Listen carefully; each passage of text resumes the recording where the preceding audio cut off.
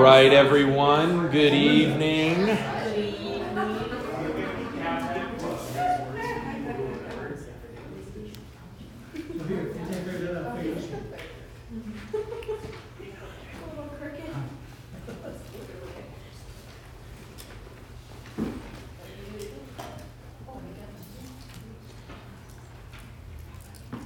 Let it be known that I am still, in fact, a staff member in good standing at West Hills Church. I have not left. I have not been excommunicated. I am still here. I'm still very much alive and still very much kicking. I just have a lot of friends that are out here getting married. That's what happens when you're in your mid to late 20s. I know you just wanted to be with the good people of the Bible Belt. Yeah, the good people of the Bible Belt. Yeah, Greenwood, Mississippi. You're not missing much if you've never been there. I'll just leave it at that. Well, we are now embarking upon our third entry into a 5-book series that we have sort of internally labeled, and by internally labeled I mean me and Scott said it one time, and I have just decided to hang on to it. These inner circle epistles, the letters to the churches written by those men who were closest to Jesus during his earthly ministry. We began with the 2 epistles of Peter. Peter is a fisherman, he's a preacher, and he's a pastor, and that shines through in his writing. He's direct, he's helpful, he's simple. In Peter's first epistle, he dealt with the believer's hope of glory that sustains their livelihood in the trials and tribulations of this life. We might summarize the first letter of Peter with this title, Walking the Road from Suffering to Glory. Peter's second epistle deals with false teachers who have infiltrated the church and begun propagating teaching that Jesus is not, in fact, coming again. This teaching removes hope and assurance that Christ will return for his church and gives wicked people license to sin without fear of future judgment. Peter deals with a specific false teaching in 2 Peter, while also demonstrating principles of how to deal with false teaching in general. We now move to 1 John. And perhaps surprisingly, John takes up some similar themes in dealing with false teaching. John is writing to address other types of false teaching and other types of unethical behavior. And he continues to reinforce the principles that Peter taught us in his second epistle. Now, John's first letter is notorious for being very difficult to outline and being without a central theme or main message, and many so-called scholars have accused John's first letter of essentially being a stream of consciousness without a real direction or flow and without a real sense of purpose. However, I think that John's message and his intent and his purpose is very clear. The problem is people fail to understand John the man and John the author.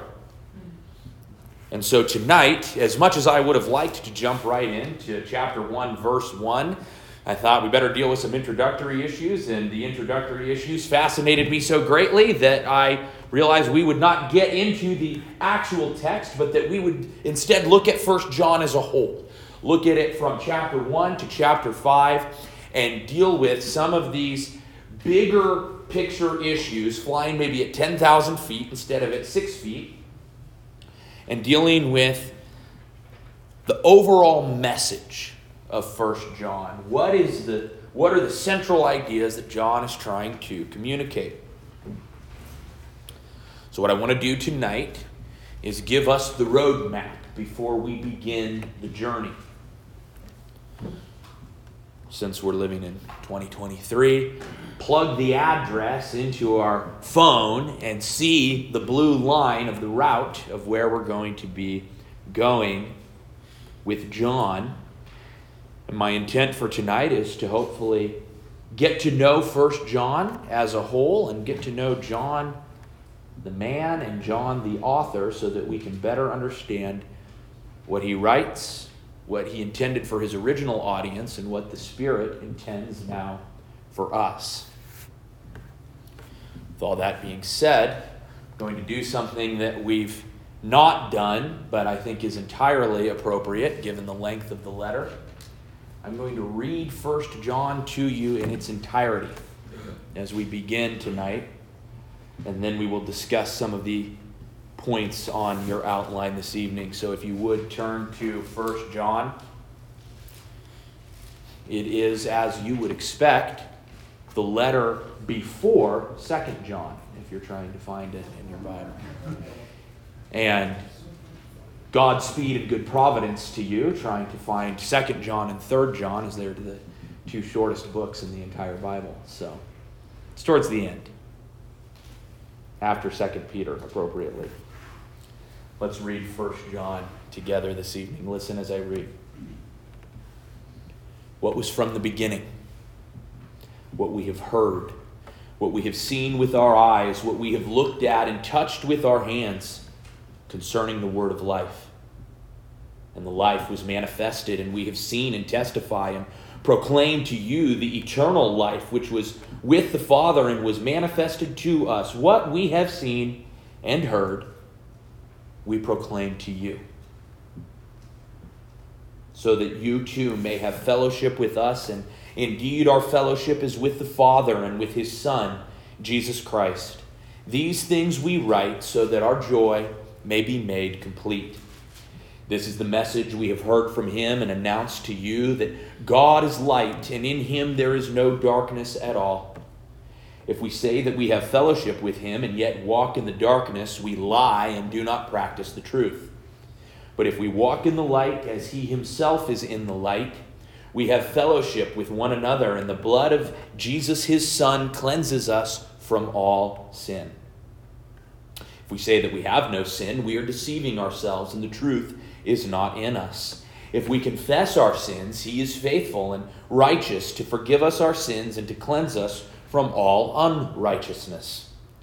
If we say that we have not sinned, we make him a liar, and his word is not in us. My little children, I am writing these things to you so that you may not sin. And if anyone sins, we have an advocate with the Father, Jesus Christ the righteous. And he himself is the propitiation for our sins, and not for ours only, but also for those of the whole world. By this we know that we have come to know him, if we keep his commandments. The one who says, I have come to know him, and does not keep his commandments, is a liar, and the truth is not in him. But whoever keeps his word, in him the love of God has truly been perfected. By this we know that we are in him. The one who says he abides in him ought himself to walk in the same manner as he walked. Beloved, I am not writing a new commandment to you, but an old commandment, which you have had from the beginning. The old commandment is the word which you have heard. On the other hand, I am writing a new commandment to you, which is true in him and in you, because the darkness is passing away and the light is already shining. The one who says he is in the light and yet hates his brother is in the darkness until now. The one who loves his brother abides in the light, and there is no cause for stumbling in him. But the one who hates his brother is in the darkness and walks in the darkness and does not know where he is going, because the darkness has blinded his eyes. I am writing to you, little children, because your sins have been forgiven you for his name's sake. I am writing to you, fathers, because you know him who has been from the beginning. I am writing to you, young men, because you have overcome the evil one. I have written to you, children, because you know the Father. I have written to you, fathers, because you know him who has been from the beginning. I have written to you, young men, because you are strong, and the word of God abides in you, and you have overcome the evil one. Do not love the world nor the things in the world. If anyone loves the world, the love of the Father is not in him. For all that is in the world, the lust of the flesh and the lust of the eyes and the boastful pride of life, is not from the Father, but is from the world.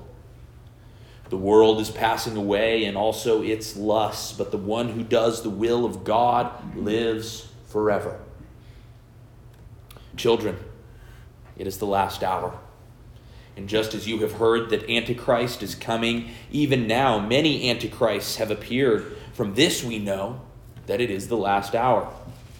They went out from us, but they were not really of us. For if they had been of us, they would have remained with us. But they went out so that it would be shown that they all are not of us. But you have an anointing from the Holy One, and you all know. I have not written to you because you do not know the truth, but because you do know it, and because no lie is of the truth. Who is the liar but the one who denies that Jesus is the Christ? This is the Antichrist, the one who denies the Father and the Son. Whoever denies the Son does not have the Father. The one who confesses the Son has the Father also. As for you, let that abide in you which you have heard from the beginning. If what you heard from the beginning abides in you, you also will abide in the Son and in the Father. This is the promise which he himself made to us, eternal life. These things I have written to you concerning those who are trying to deceive you. As for you, the anointing which you received from him abides in you, and you have no need for anyone to teach you. But as his anointing teaches you about all things, and is true, and is not a lie, and just as it has taught you, you abide in him. Now, little children, abide in him, so that when he appears, we may have confidence and not shrink away from him in shame at his coming. If you know that he is righteous, you know that everyone also who practices righteousness is born of him. See how great a love the Father has bestowed on us, that we would be called children of God. And such we are. For this reason the world does not know us, because it did not know him. Beloved, now we are children of God, and it has not appeared as yet what we will be. We know that when he appears, we will be like him, because we will see him just as he is. And everyone who has this hope fixed on him purifies himself just as he is pure. Everyone who practices sin also practices lawlessness, and sin is lawlessness. You know that he appeared in order to take away sins, and in him there is no sin. No one who abides in him sins, and no one who sins has seen him or known him. Little children, make sure no one deceives you. The one who practices righteousness is righteous, just as he is righteous. The one who practices sin is of the devil, for the devil has sinned from the beginning. The Son of God appeared for this purpose, to destroy the works of the devil. No one who is born of God practices sin, because his seed abides in him, and he cannot sin because he is born of God. By this the children of God and the children of the devil are obvious. Anyone who does not practice righteousness is not of God, and nor the one who does not love his brother. For this is the message you have heard from the beginning, that we should love one another. Not as Cain, who was of the evil one and slew his brother. And for what reason did he slay him? Because his deeds were evil and his brothers were righteous. Do not be surprised, brethren, if the world hates you. We know that we have passed out of death into life because we love the brethren. He who does not love abides in death. Everyone who hates his brother is a murderer, and you know that no murderer has eternal life abiding in him. We know love by this, that he laid down his life for us, and we ought to lay our lives down for the brethren. But whoever has the world's goods and sees his brother in need and closes his heart against him, how does the love of God abide in him? Little children, let us not love with word or with tongue, but in deed and in truth. We will know by this that we are of the truth, and will assure our hearts before him in whatever our heart condemns us. For God is greater than our heart and knows all things. Beloved, if our heart does not condemn us, we have confidence before God. And whatever we ask, we receive from him, because we keep his commandments and do the things that are pleasing in his sight. This is his commandment, that we believe in the name of his Son, Jesus Christ, and love one another just as he commanded us. The one who keeps his commandments abides in him, and he in him. We know by this that he abides in us by the Spirit whom he has given to us. Beloved, do not believe every spirit, but test the spirits to see whether they are from God, because many false prophets have gone out into the world. By this you know the Spirit of God. Every spirit that confesses that Jesus Christ has come in the flesh is from God, and every spirit that does not confess Jesus is not from God. This is the spirit of the Antichrist, of whom you have heard that it is coming, and now indeed is already in the world. You are from God, little children, and have overcome them. Because greater is he who is in you than he who is in the world. They are from the world, therefore they speak as from the world, and the world listens to them. We, however, are from God. He who knows God listens to us. He who is not from God does not listen to us. By this we know the spirit of truth and the spirit of error. Beloved, let us love one another, for love is from God, and everyone who loves is born of God and knows God. The one who does not love does not know God, for God is love. By this the love of God was manifested in us, that God has sent his only begotten Son into the world so that we might live through him.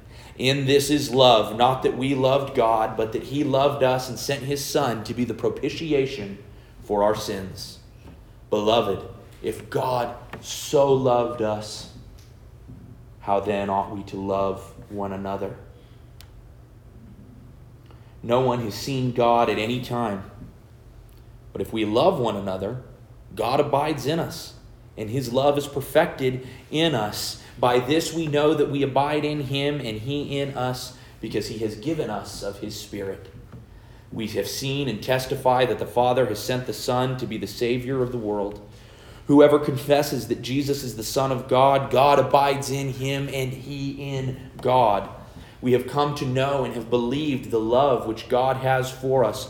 God is love, and the one who abides in love abides in God, and God abides in him. By this, love is perfected with us, so that we may have confidence in the day of judgment, because as he is, so also are we in this world. There is no fear in love, but perfect love casts out fear, because fear involves punishment, and the one who fears is not perfected in love. We love because he first loved us. If someone says, I love God, and hates his brother, he is a liar. For the one who does not love his brother whom he has seen cannot love God whom he has not seen. And this commandment we have from him, that the one who loves God should love his brother also. Whoever believes that Jesus is the Christ is born of God. And whoever loves the Father loves the child born of him. By this we know that we love the children of God, when we love God and observe his commandments. For this is the love of God, that we keep his commandments. And his commandments are not burdensome. For whatever is born of God overcomes the world, and this is the victory that has overcome the world, our faith. Who is the one who overcomes the world but he who believes that Jesus is the Son of God? This is the one who came by water and blood, Jesus Christ, not with water only, but with the water and with the blood. It is the Spirit who testifies, because the Spirit is truth. For there are three that testify, the Spirit and the water and the blood, and the three are in agreement. If we receive the testimony of men, the testimony of God is greater. For the testimony of God is this, that he has testified concerning his Son. The one who believes in the Son of God has the testimony in himself. The one who does not believe God has made him a liar, because he has not believed in the testimony that God has given concerning his Son. And the testimony is this, that God has given us eternal life, and this life is in his Son. He who has the Son has the life. He who does not have the Son of God does not have the life. These things I have written to you who believe in the name of the Son of God, so that you may know that you have eternal life. This is the confidence which we have before him, that if we ask anything according to his will, he hears us. And if we know that he hears us in whatever we ask, we know that we have the requests which we have asked from him. If anyone sees his brother committing a sin not leading to death, he shall ask, and God will for him give life to those who commit sin not leading to death. There is a sin leading to death. I do not say that he should make request for this. All unrighteousness is sin, and there is a sin not leading to death. We know that no one who is born of God sins, but he who is born of God keeps him, and the evil one does not touch him. We know that we are of God, and that the whole world lies in the power of the evil one. And we know that the Son of God has come and has given us understanding, so that we may know him who is true, and we are in him who is true, in his Son, Jesus Christ. This is the true God and eternal life. Little children, guard yourselves from idols. So reads the word of the true and living God through the pen of his servant, John the elder. So let's get to know John. Who is he? When we come to a book of the Bible, that's one of the first questions we ought to ask out of the 40-ish men who wrote Holy Scripture. Who wrote this book, and what about them makes their contribution to the canon of God's Word unique? We would do well to understand who John is so that we can understand why he writes, what he writes, the foundation, the background from which he brings us these words. So, Bible trivia time. What do we know about John? Anthony, what do we know about him? He was Jesus' disciple whom he loved. Yes, he was the disciple whom Jesus loved. Notably, John never mentions himself by name in his gospel, but we know that he appears when we hear this tag, the one whom Jesus loved. What else do we know about John? Fisherman, yeah. Just like Peter. Yeah, he was young. He was on the younger side of the disciples. He was the younger of his two brothers and the youngest in this inner circle of Peter, James, and John. And when Jesus was crucified, he told John to take care of his mother. Yes. Mm-hmm. So he loved John that much Mm-hmm. that he gave his mother to him. Mm-hmm. Yeah. Yeah. Anything else we know about John? I think he was lifted up to heaven. We don't know that. We have no record of John's death. In the scriptures, we know that he was lifted up to heaven in the sense that he received the vision and revelation, but we don't know that that was the end of his life. Ron? No, I was just going to add that all the other apostles of that group, of course, Judas himself, Mm-hmm. they were all martyred, and John, they had his grave in Ephesus, and Mm-hmm. he died at old age. Yeah. John was at least according to early church tradition, yes, the only apostle who was not martyred. I also heard that he was Jesus' cousin. Yes, he was Jesus' cousin. Yep. It was his mother's. Mm-hmm. Yeah, his I believe, don't quote me on this. You got to go to the Gospels and do the genealogies, but I believe Mary, the mother of Jesus, and then James and John's mother were sisters. if I remember correctly. Don't quote me on that. To go back to the gospel accounts and figure it out. Didn't that? They tried to boil him in oil to kill him. And Yep, it's another early church tradition. They tried to boil him in oil, and that he didn't die, so they threw him in prison instead. Sent him to Patmos. Mm-hmm. He was in prison for a while in Patmos, and that's God weird. revealed himself. Yep. And gave him the words to write Revelation. Mm-hmm. Yeah. So we know a lot about John. We have a lot of both biblical data about him and data that comes to us from the traditions of the early church and the history that's contained therein. I think there's 5 things that are important for us to understand about John so that we can understand what he writes here in this letter. First, as we've mentioned, he was an apostle. What this means is that he was an eyewitness of the ministry of Jesus and was commissioned, as we have said, often our sort of a definition of an apostle is a messenger on a mission. He's a man who's been given a message from God and commissioned on a mission to go and declare that message. And what is the mission then? And the message, disciple the nations in grace and in truth. John's writing is therefore profoundly affected by this call to ministry.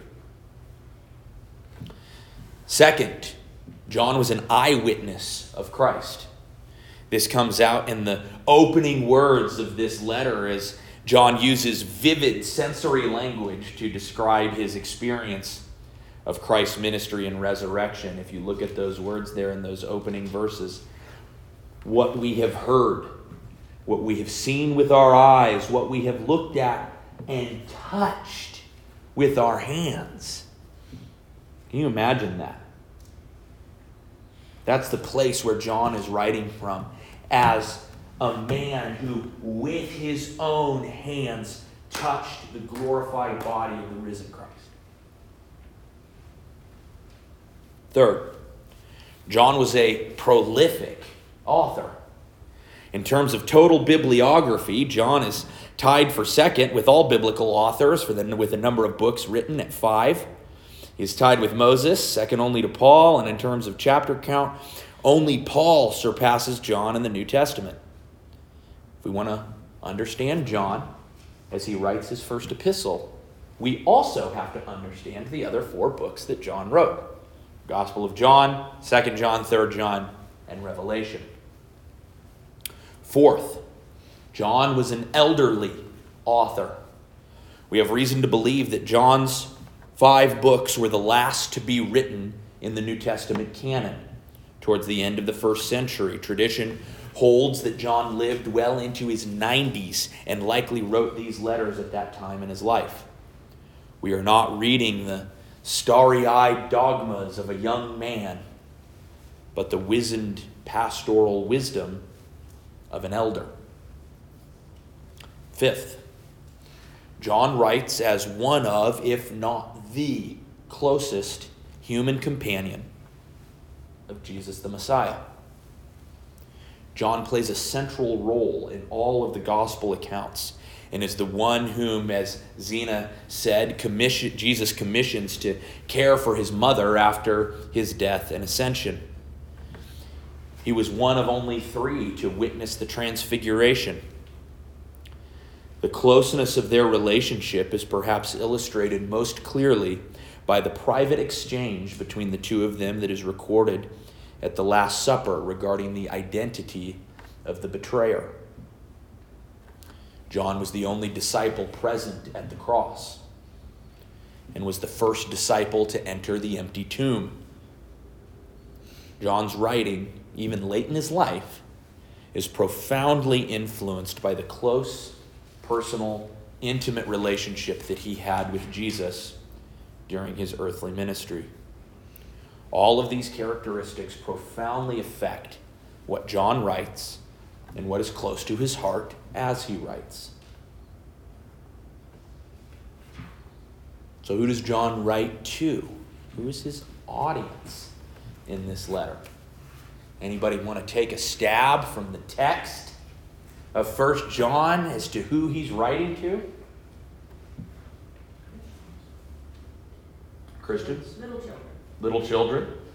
Ron? I was going to say it's a general epistle to all believers. It's a general epistle. Not once does he address his letter to a specific person, region, or church. Almost every other New Testament epistle, maybe with one or two exceptions, was written to someone. To the church at Rome, to the church at Philippi, 1st and 2nd Peter, to the churches of the dispersion. John doesn't address the letter to anybody. He just jumps right in. He's like the author of Hebrews, right? Instead of a normal epistolary greeting, Paul, an apostle of God in Christ Jesus, to the church at Rome, right? Peter, Simon, an apostle of God. Now, how does the author of Hebrews start his letter? Long ago, at many times and in many ways, right? It's very epic. It's very dramatic. And John's a dramatic guy, and you would understand John having a flair for the dramatic after all that he's seen recorded in the book of Revelation. Very dramatic. If you read the beginning of his gospel, it's very dramatic. It's not like this is the record of Jesus, the son of Joseph and Mary, the son of, and it goes on to a genealogy. No, in the beginning was the Word. He's got a flair for the dramatic. And what that means is that he doesn't give us a specific audience. He doesn't say, hey, like the church at Galatia, who's dealing with all these crazy problems, or the church at Corinth, which is dealing with so many problems that Paul's got to write to them twice that's recorded and 2 more times that aren't recorded. It's a general epistle. It's written to the church at large. What this would seem to intend then is that John is writing for a broader and more general audience. And if we follow the tradition of the early church and place the writing of this epistle at the very end of the canon, we can rightly surmise that John has become an eyewitness to the worldwide spread of the church. He has likely observed the church in Rome, the veritable capital of the world at that time, receive Paul's letter and then be influenced by his ministry during his imprisonment there, and then seen the influence of Peter in the city as well. He has seen the impact Timothy has had in Ephesus and another prominent city. He has seen the ministry of the other apostles and early church leaders fulfill the commission recorded by Luke in Acts 1 to take the gospel to the ends of the earth.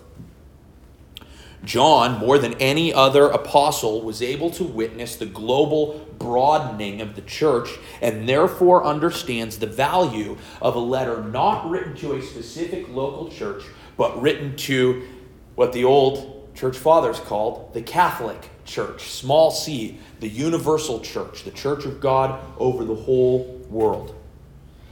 What John presents here are, in a unique way, universal principles for the church.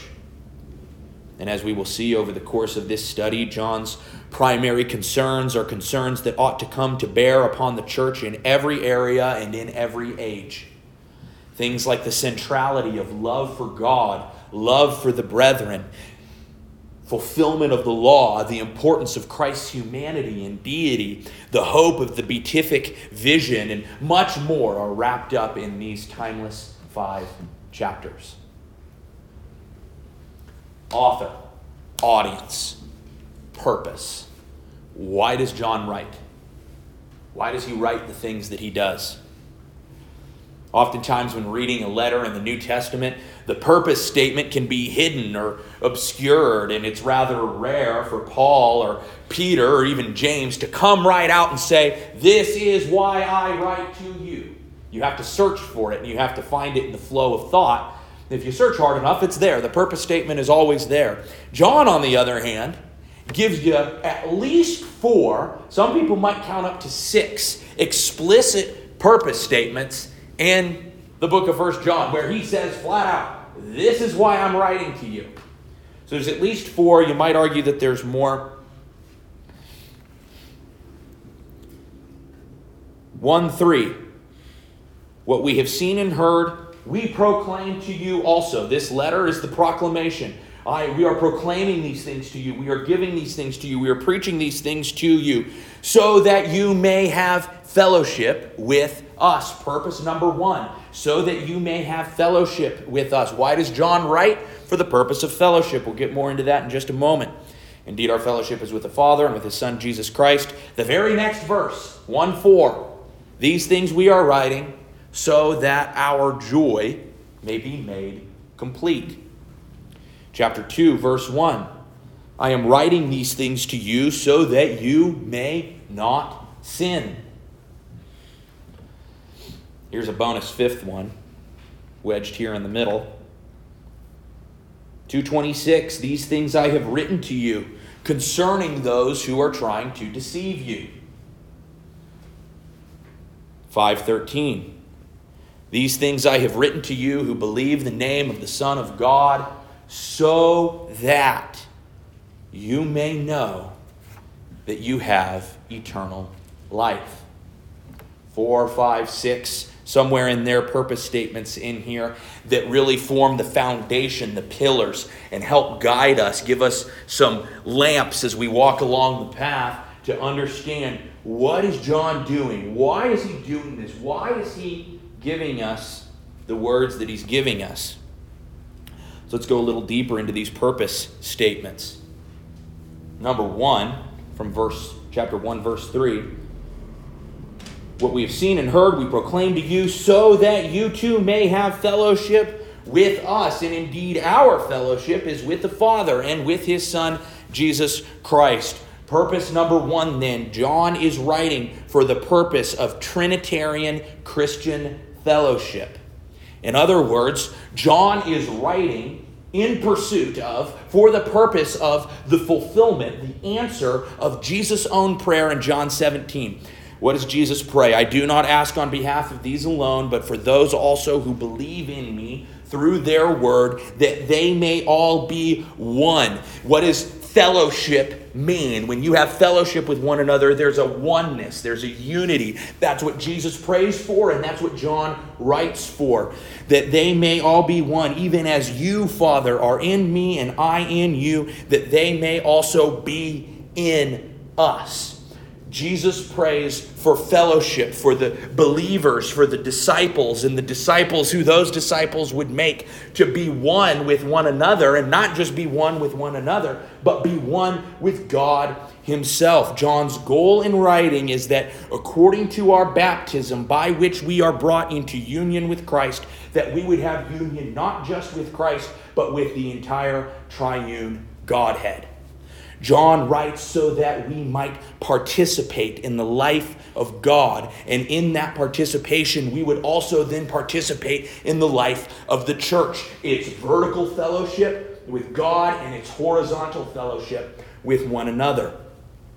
For John to participate, to engage, to lean in to the life of the church horizontally is to participate, to engage, and to lean into the life of God himself. Vertically. This is what Paul meant in Romans 12 when he spoke of each individual member of the church. What does he say? We just studied it a couple of weeks ago. Individually members of one another and then members of the head, Jesus Christ. The first purpose statement is also laced with overtones of unity against false teaching. As we will see, John also has an eye on false teachers that have infiltrated the church.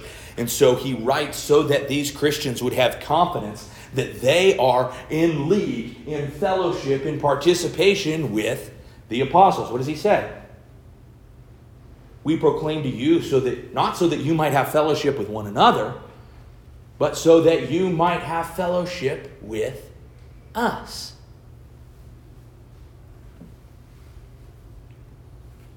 Your fellowship is with the apostles and your fellowship is with God, that will necessarily exclude false teachers.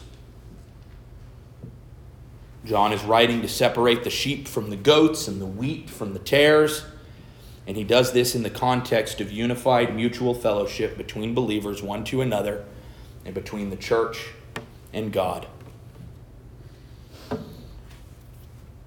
John is writing for the purpose of joy fulfillment. We see that in 1:4. These things we write so that our joy might be complete.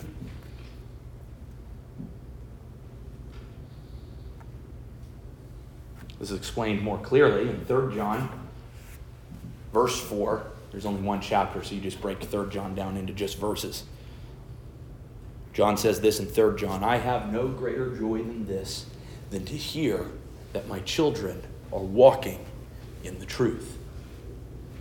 John is writing so that his children, these believers, would walk in the truth and thereby make his joy complete. John demonstrates the heart of a true pastor here. Anyone who has been assigned the care of souls knows that there is no greater joy than watching those assigned to their care grow in grace and truth. John sets that example here and writes specifically for the purpose of their growth in grace and truth, so that as these little spiritual children grow, and as we see that progression there at the end of chapter 1, grow into young men. And then the young men grow into fathers. And that as that growth happens, what does that do for John? It gives him immense joy. We might think of this in terms of earthly parenting. What great joy it is for parents to watch their children grow up. First full night of sleep. The first food from a jar. The first steps. The first day of school. So on and so forth. The growth of children brings great joy to parents, and so also the growth of these Christians brings great joy to John. And he writes with that growth and the joy that comes out of that growth in mind. So, Oh, go ahead. yeah. Yes. What age would you figure John was at Christ's death, and then what age do you know he was at Patmos, and do you ever have any hint of him being married? I would submit, suggestively, because I don't have any data to prove this, that John is probably a little bit younger than Christ. And so if we assume that Christ was about 33 years old when he died, we might say that John is maybe somewhere between like 28 and 30 around the time that Jesus died. And then if we assume that he's, later on that he's in his 90s, we're talking 60 years of difference. We don't know if he was married. I didn't do enough digging to know if there's any sort of church tradition that holds to whether or not John might have been married. It's certainly possible. We just don't know. So. You don't know about most of the disciples if they got married? No. There is some tradition about Peter being married. Yeah. But other than that, we don't really know. We don't have a lot of historical data other than Peter, John, and Paul. We don't have a lot of historical data because we don't really see them appearing even in the book of Acts. Those are really, it's Peter up to chapter 10, and then chapter 10 it switches to Paul in the book of Acts. And then we can pick up little bits of historical data from their other writings, and then we have to lean into the traditions of the early church, and we go to somebody like Polycarp, who was a disciple of John and who had written about the end of his life, and that's where we get some of this additional historical data. But there is just a lot that we don't know, and I think that's on purpose, because I think that the temptation is to, if you know too much about somebody, the temptation is to elevate them. And I think that's the last thing the apostles would have wanted, is for us to be obsessed with them and their lives. What they want us to be obsessed with is the Christ that they wrote about. So, anyway. Is there any information historically why the ones who were writing the New Testament were writing? Because obviously not all of them participated in the writing, but which is interesting. Matthew is interesting. Luke, yeah. Mm-hmm. Luke is not that much, but at that point you open a whole door of canon studies. How do we know what books got in and what ones didn't? Because there's a lot of writings, and there are a lot of sort of traditionally held books that were written by other people, and we don't know whether or not they're apocryphal, and by apocryphal we mean like not real. And so there's a ton that goes into that. It's probably beyond the scope of this class, but I'll give you some resources afterwards that you can noodle on. Yeah. No, I get you. Brilliant line, I think. So number 3, John's third purpose. In chapter 2, John is writing for the purpose of sanctification. Chapter 2, verse 1 tells us that he is writing so that these readers may not sin. And once we actually get into chapter 2, we'll get into the specifics of what John means. But his point, briefly, is that he wants these believers, and indeed all believers, to have an ever-decreasing presence of active sin in their lives, words, and behaviors. John is concerned to promote holy and lawful behavior amongst those who claim the name of Christ. Then from 2:26, John is writing for the purpose of defending the church against false teachers, those who would come in and deceive the flock of God. Number 5, John is writing for the purpose, chapter 5, verse 13, for the purpose of assurance. John wants to infuse in his readers a steadfast assurance of eternal life. This is perhaps the most cited purpose of 1 John, and as Scott has labeled the study overall along the themes of authentic Christianity, that's where this comes from. What is it? How can I be assured that I am truly saved, that I am truly a believer? What are the marks, the assuring marks of true Christianity? And that's what 1 John is all about. How can I know that I am walking in the light as he is in the light? And really, John paints a fairly simple picture. Believe in Christ, and then fulfill the law by loving God and loving your neighbor. And that's the simple version of it. We'll get into it when we get to 5:13. Lastly, I want to deal with some of the themes. These are connected with the purpose, but are a little bit more broad and a little bit more general. And these are some of the points that John hits on. And these are all points that are repeated, that John is hammering home time after time. And if you were listening carefully as I read the text of 1 John, you'll hear that certain words and phrases and themes are being repeated over and over and over again. And so I want to draw some of those out here as we come to a close. I want to break this down into 3 categories. Doctrinal themes. What is Peter trying to teach? Practical themes. Or excuse me, what did I say, Peter? What John is trying to teach. Yeah.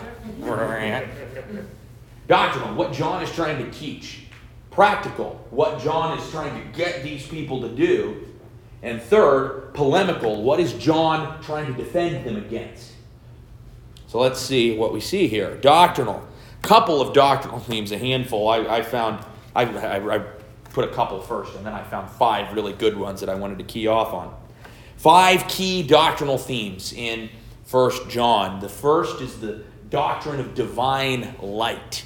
The doctrine of divine light. You hear that word over and over and over again in 1 John. Light, light, light. Walking in the light. God is light. Christ is light. Believers walk in the light. We have the light and the life in us and all of these things.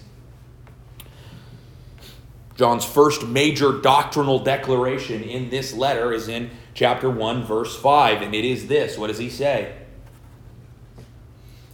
Somebody shout it out. What does he say about God in verse 5? God is light. This is a statement of divine essence. We often think of God in terms of what he does, but what John tells us here is not anything to do with what God does, but who he is. God is light. This statement opens up a Pandora's box of theological implications. Just this 3 words. God is light. And you could talk about that for weeks and weeks and weeks and weeks and weeks. You do a whole theological series and just what it means biblically that God is light. But let's just point out we've got the category, and then we got the first part of the doctrine, and we got 3 little slices of this that I want to just run past you. God is light means that God is simple. He just is light. He is not part light and part other things. We'll see later that John says that God is love. And it's not like God is 50% light and 50% love. God is light and God is love in an absolute sense. God is light means that God is pure. In the very next phrase, John clarifies that in him there is no darkness at all. For God to be light is for him to be absolutely, eternally, and infinitely righteous, holy, and good. And we see that bear out in implications all throughout the book of 1 John as we even hear those phrases, righteousness and goodness. God is light means that God is knowledge. Light is often portrayed as knowledge in the scriptures, since light is what makes that which was previously invisible and unable to be seen and understood, now able to be seen and understood. For God to be light, then, is for him to be the source of all knowledge and all truth that exists in the world. And that knowledge and truth also comes to bear on John's writings throughout this letter. A second doctrinal theme that we see is the doctrine of Christ as our high priest. This comes out in the beginning of chapter 2 when John describes Christ as mediator and as propitiation. Drawing on the language of the Levitical, John teaches us about who Christ is as our high priest, both in his eternally satisfactory sacrifice and in his eternal mediation on our behalf before the Father. Number 3, we're getting into the depths now. I'm going to throw a very famous Greek term that you all should know at you right now. The doctrine of homoousios. What do I mean by homoousios? It's a Greek word used by the church fathers who wrote the Nicene Creed to describe the unity of essence between the Father and the Son. And this is, you think, well, gosh, does this really have application or implication for me? Yeah, because there are people today in the church who claim to be Christians and yet say that Jesus is not the divine Son of God, as the Nicene Creed says, true light of true light, true God of true God, light from light eternal. Are Jesus and God the Father the same in their essence, in their substance? John says yes. And so that Greek word, homoousios, that you should think about, means of the same substance. Jesus and his Father are of the same divine essence, the same divine substance. And that becomes very important for John in this letter. Number 4, the doctrine of the beatific vision. This doctrine has fallen out of favor in recent times, but was a favorite meditation of the medieval church, and John teaches it in chapter 3, verse 2. The blessed hope that upon our sight of the glorified Christ, we become like him. As he is light, as he is life, as he has been glorified, we behold him and then we become in a full sense. What do we believe right now about our identity as Christians and as humans? We bear the image of God. But because of the fall, the image is broken. Who is Jesus? The full, true, perfect image of God. When we see him as he is, we become, as Herman Bavinck, the Dutch theologian from the beginning of the 20th century said, when we see him, we become truly human. Because that image has been restored. We see him and we are like him. 5th, the doctrine of divine love. Just as John declared God to be light in chapter 2, he also declares God to be love in chapter 4. And that brings us right into the practical section, because John's key pastoral encouragements in this letter circle around the concept of love. Judith, you had your hand up? Yeah, so this was written in Greek, and in my understanding, the Greek language has different, for love, have different words. It depends on what kind of love the language is talking about. Yep. So my question is that it's been a lot of times, obviously, Yeah. using love because that's one of the main message he wants to get through. Hey, without love, there's no matter what you do. So in these passages, what kind of love is the Greek language pointing to? It's primarily the two principal ones in the Bible are agape and phileo. Agape meaning sacrificial love, phileo meaning brotherly love. I didn't go that deep, but as we get into the text, we'll get into it and we'll see how John makes those distinctions, but they're both here. So those would be the two primary ones, brotherly love and sacrificial love. So, 5 quick practical things that come out of the doctrinal things. If you affirm these doctrines, how should I then live? 1, if God is light, then the Christian ought to walk in the light. If Christ is our high priest, we possess an immutable assurance of salvation. Number 3, if the Father and the Son are of one essential substance,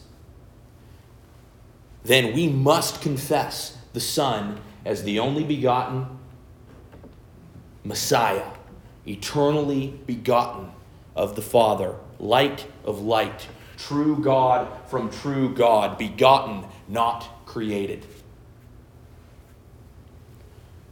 4th, if we will be like Christ when we see him in his glory, we must fix our eyes on that hope. Go to chapter 3, verse 3, right after the when you see him, you'll be like him verse. Fix our eyes, our hope on him, that we might continually be pure and purifying ourselves as he is pure. 5th, if God is love, then his church must live in that love. Love expressed both vertically to God and horizontally to the brethren. Once we get to chapter 4, that's all it's about, starting in verse 7. I wish Joshua was here. I have so many memories with him about this particular verse, 4, 7, and 8.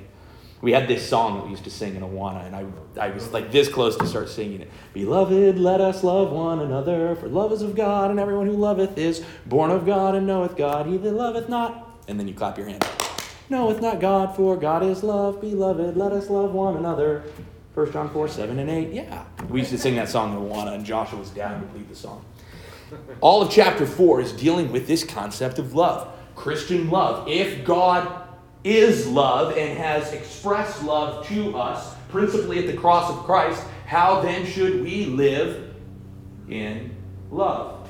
And then, of course, right, he connects the two. You get into later in chapter 4, and he connects very brilliantly obedience of commandments with love.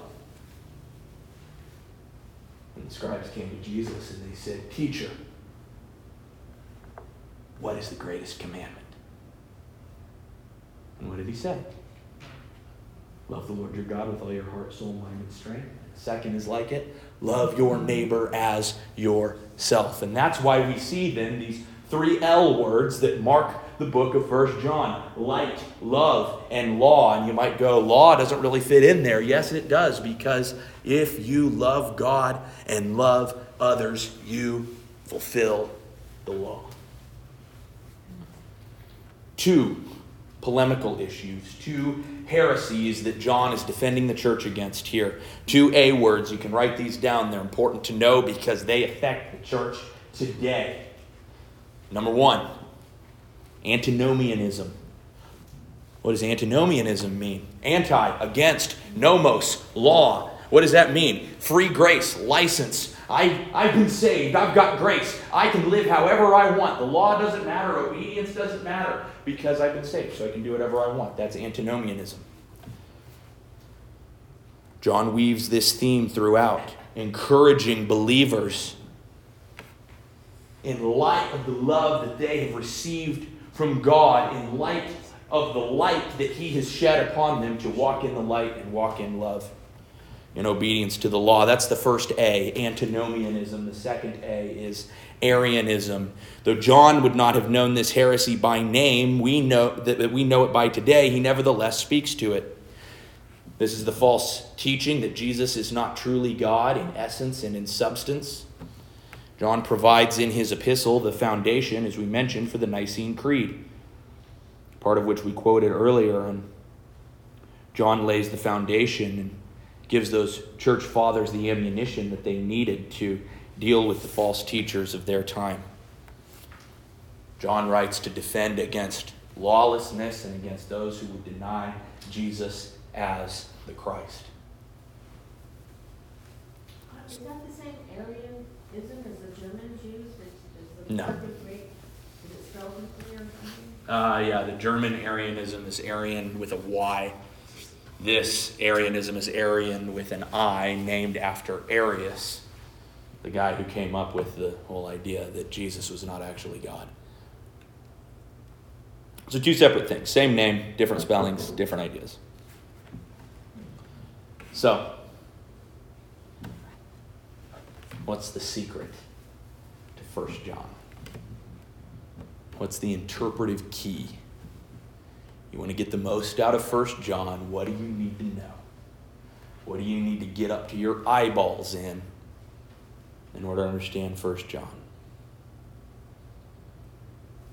If you want to get piercing insight into everything that John writes, if you want it to become crystal clear, obviously you got to understand him as an author. You got to understand the audience. You got to understand the purpose. You got to understand the themes. If you want the foundation for everything that John writes here, you have to know John's gospel.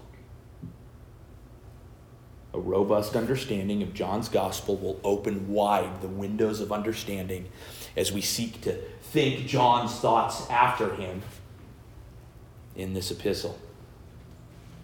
Turn with me as we close to John 1.